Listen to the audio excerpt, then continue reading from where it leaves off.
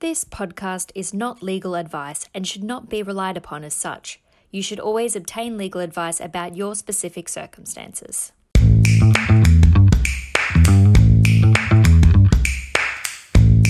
Hi, and welcome to Smarter Lawcast with Hall & Wilcox. My name's Mark Dunphy, and I'm a partner at Hall & Wilcox. In this season, we're looking at what you need to do if you want to set up business in Australia.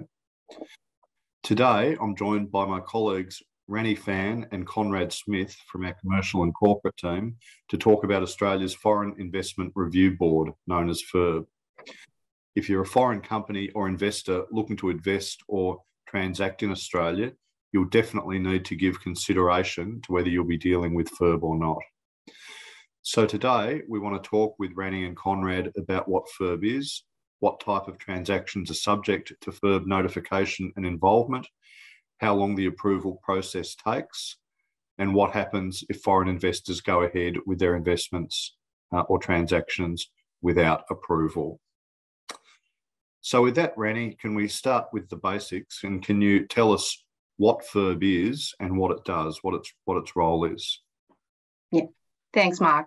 As Mark just mentioned, Australia has a foreign investment approval regime that regulates certain types of acquisitions by foreign investors acquiring interest in Australian companies, business, assets, interest in Australian land. The Foreign Investment Review Board, which we often call FIRB, plays a key role in the regime. FIRB is a non-statutory body established in 1976 to advise the Treasurer on Australia's foreign investment policy. It only has an advisory role. The decision to approve or deny a foreign investment application is ultimately made by the Australian Treasurer. When making its decision, the Treasurer is advised by FIRB, which examines foreign investment proposals, consults with the other relevant Australian government agencies as required, and advise on the national interest and national security implications. The aim of FIRB is to basically avoid foreign control of key strategic assets or companies, and at the same time, hoping to strike a balance between bringing foreign investments and protecting the community's national interests. Great. That's a great overview, Rani. Conrad, what type of transactions are generally subject to FIRB involvement, and when does somebody wanting to transact in Australia need to give consideration as to whether they should be involving FIRB in their decision-making process? Thanks, Mark. It's quite a detailed test. The test is basically when a foreign person proposes to take what's known as a relevant interest in Australian land or entities or businesses, Rani mentioned, and that acquisition triggers a financial threshold. So there are a number of elements in that, and I can unpack that quickly for you. So a foreign person is an individual who has a unrestricted right to reside in Australia. So that's primarily Australian citizens or non-citizens who have permanent residency visa entitlements. Those who are on visas, permanent residency visas, need to have resided in Australia for 200 days in the previous 1 year. Then there are also foreign governments and foreign government investors. Foreign government investors are entities and trusts in which a foreign entity holds 20% or more interest. And then there are also corporations, trustees of trusts, and general partners of partnerships where a foreigner has a 20% interest or a number of foreigners in aggregate hold a 40% interest. So that's who our foreign person is. So they are the people that would need to come to FIRB. And they come to FIRB if they are acquiring an interest in Australian land, which can be a direct interest. So they become the registered proprietor of the land. They're seeking to acquire shares or units in a landholder, which is an entity or a trust whose assets by value comprise more than 50% in land. Or it could also be a mortgage or over land, or even a lease of more than 5 years over land. Then when we're looking at acquiring interests in entities or trusts, if the foreign person is seeking to acquire 20% or more in a relevant Australian corporation or trust, then they need to seek approval. Or if they're a foreign government investor, then the threshold is a lot lower and they only need to acquire 10% before they need to come to FIRB. And it's worth pointing out that it's not only a direct interest, but also if they're acquiring an indirect interest. So if they're making an offshore acquisition, so they perhaps might be acquiring an interest in a holding company that owns Australian assets, but the holding company is overseas, that itself can be a relevant transaction. And once we've gone through those gates, there is that final step of, is the transaction of a sufficient value to trigger FIRB?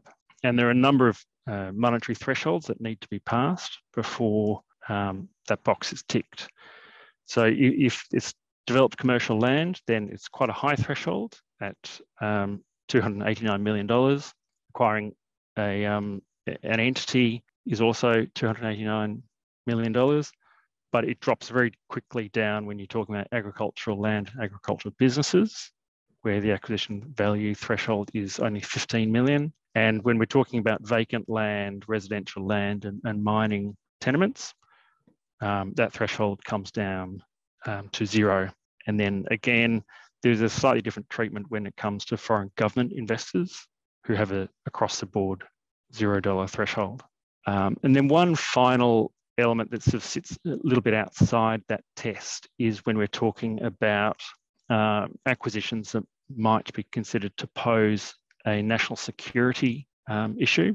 And those acquisitions have a $0 threshold, and they're focused on acquisitions that might adversely affect Australia's national security in the areas of critical infrastructure, such as electricity assets and water and other utilities, aviation assets, banking, broadcast assets. It's also been included in food and grocery networks. So major supermarket chains and transport networks are all caught if they are sufficient size, and that's quite large at this point, generally around $1 billion or more. So it sounds like, Conrad, that in the event of either a reasonably significant commercial transaction or certain transactions that might be related to national security or those sorts of issues, that anybody coming to Australia can expect that they should be contemplating involving FIRB as part of their process. Absolutely. And while that was quite a lot of information, the good news is Hall & Wilcox has quite a handy online application, web-based application that would guide people through all of these considerations so they can input their proposed transaction and can get an initial view as to whether they should seek further advice. And we'd include a link to that in the podcast background information. Terrific, thank you. Rani, could we switch over and then consider perhaps what FIRB take into account in deciding whether they will allow an investment or a transaction to proceed or not? Can you walk us through perhaps the test that FIRB apply and the different criteria that they might look at in deciding whether something can proceed? Yes. So FIRB usually, the Treasurer ultimately approves transactions which are not contrary to the national interest or national security interest. As a general guide for national interest or national security test, FIRB often examine things such as whether the transaction is a threat to the national security. As Conrad just mentioned, it's mainly to check whether the assets are national security assets, whether it's related to, for example, the defense or some sensitive assets like telecommunications, which is under more rigid screening. And second thing they will look at is whether it will affect the competition among the industries. And FIRB will also consider, in light of other Australian government policies, such as tax, FIRB will as well consider the impact on economy and the community. That's like whether this proposed transaction will provide new jobs, that would be a major consideration that FIRB puts on the approval to the proposed acquisition. The last thing FIRB will consider is the character of the investor. For example, whether it is a foreign government investor, which is under a more close sort of screening. If FIRB, the treasurers, are satisfied that these tests are passed, they will grant approvals, and such approval may be granted on a unconditional basis or subject to binding conditions. So we often see a FIRB approval subject to binding conditions. FIRB has stated that conditions are regulatory mechanism by which it can allow foreign investment to occur when at the same time manage the risks to national interest or national security interests associated with that investment. The types of conditions that have been imposed on FIRB approvals would including, say, reporting conditions, tax conditions, transaction-related conditions. For example, in a land acquisition, you would often see a land development conditions, such as you have to develop the land within 2 or 3 years, you need to commence development, and you're not allowed to sell the land before construction completion. It's pretty much to avoid foreign investor to do land banking. So that's the typical conditions. And in terms of the FIRB approvals, there are usually 2 types of FIRB approvals. The first type is called no objection notification, which approves a single transaction. This is most common that used by FIRB in terms of like probably, I would say 60% or more FIRB approvals are the non-objection notifications. The other type of approvals is called exemption certificates, which allow foreign persons to undertake multiple acquisitions of Australian business without having to obtain individual approval for each transaction. It is more like a pre-approval for a program of acquisitions. The exemption certificates are intended for those foreign persons with a high volume of investments.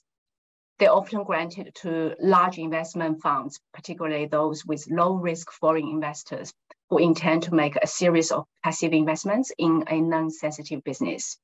Okay, thank you. So it sounds like there is quite the process, and there is tests that must be taken into account, and conditions can then be imposed. Once that approval's been given, with or without those conditions, can the approval be revisited? So if, for instance, it was a foreign government investing in Australia and the political situation in that country changed, does FIRB have the ability to revisit its approval and subsequently reverse an approval that they might have previously given? Yes, that's a very good question.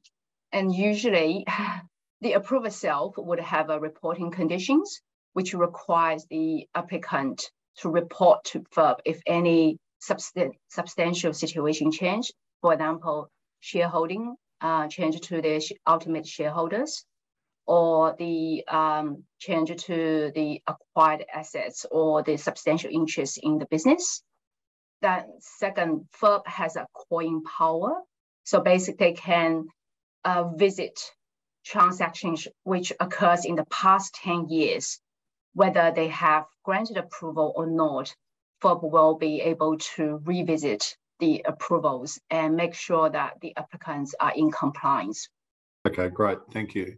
I guess that makes it, in some circumstances, makes it difficult for businesses or governments wanting to invest in Australia to have absolute certainty that something's set in stone. But from an Australian perspective, it makes sense that there's the ability to revisit things. Okay, now once an application's been made, Conrad, and it's decided that somebody needs to give consideration to involving FIRB, and it's something that is subject to FIRB approval, how long does that process take? I mean, we all know these bureaucratic processes can take a long time. and governments don't necessarily move fast at all time, and this is a politicised process. Having said that, that needs to be balanced with the needs of business, where decisions need to be made sometimes very quickly. So how long does the process take? Maybe if you could walk us through a typical type application and what it might look like. Sure. So a typical application will say go in day one. By day two, you should be getting a notification from FIRB as to the fee that needs to be paid. And once that fee is paid, FIRB's clock starts ticking. Under the legislation, FIRB has 30 days to consider an application. And once they've made a decision, they have 10 days to communicate that decision to the applicant. So that's the statutory regime. Reality means that 10 days is not used because we're in an electronic world. And so generally the notification of decision will come the day of or day after the decision. Reality also means that 30 days is somewhat aspirational unless it is a very straightforward transaction, because, as Rennie mentioned, FIRB also consults with other government departments. When they receive an application, they will share that information and the application with other organs of the Australian government, including the likes of the Australian Tax Office, the Competition Commission. They'll also consult with state revenue officers, so the officers within each state that collect revenue on land transactions and some other transactions. And so to some extent, FIRB is reliant on those consulting parties coming back to them.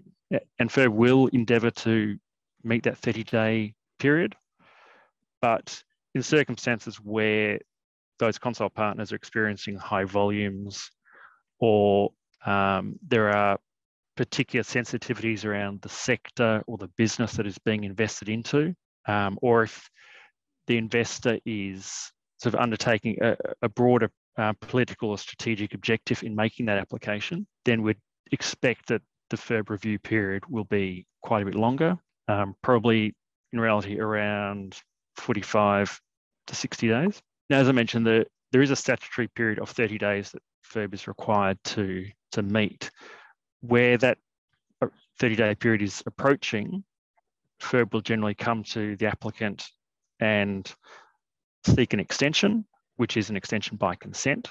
And that is normally a period that FIRB feels it would be adequate for them to complete their review, get the decision in front of the relevant minister, and have that final determination made. Where the applicant is resistant or doesn't take the opportunity to have a voluntary extension, the Treasurer has the power to unilaterally extend a decision period by a further 90 days. But that is sort of it's a bit of a one-shot deal for them. So it's 90 days or nothing for them. The way the statute works is that if a decision is not made by the 30-day period and there's been no extension, or hasn't been made at the end of the 90-day extension, it is deemed to be an approved application. The reality is FIRB never allows it to get to that point, but it is a point worth noting.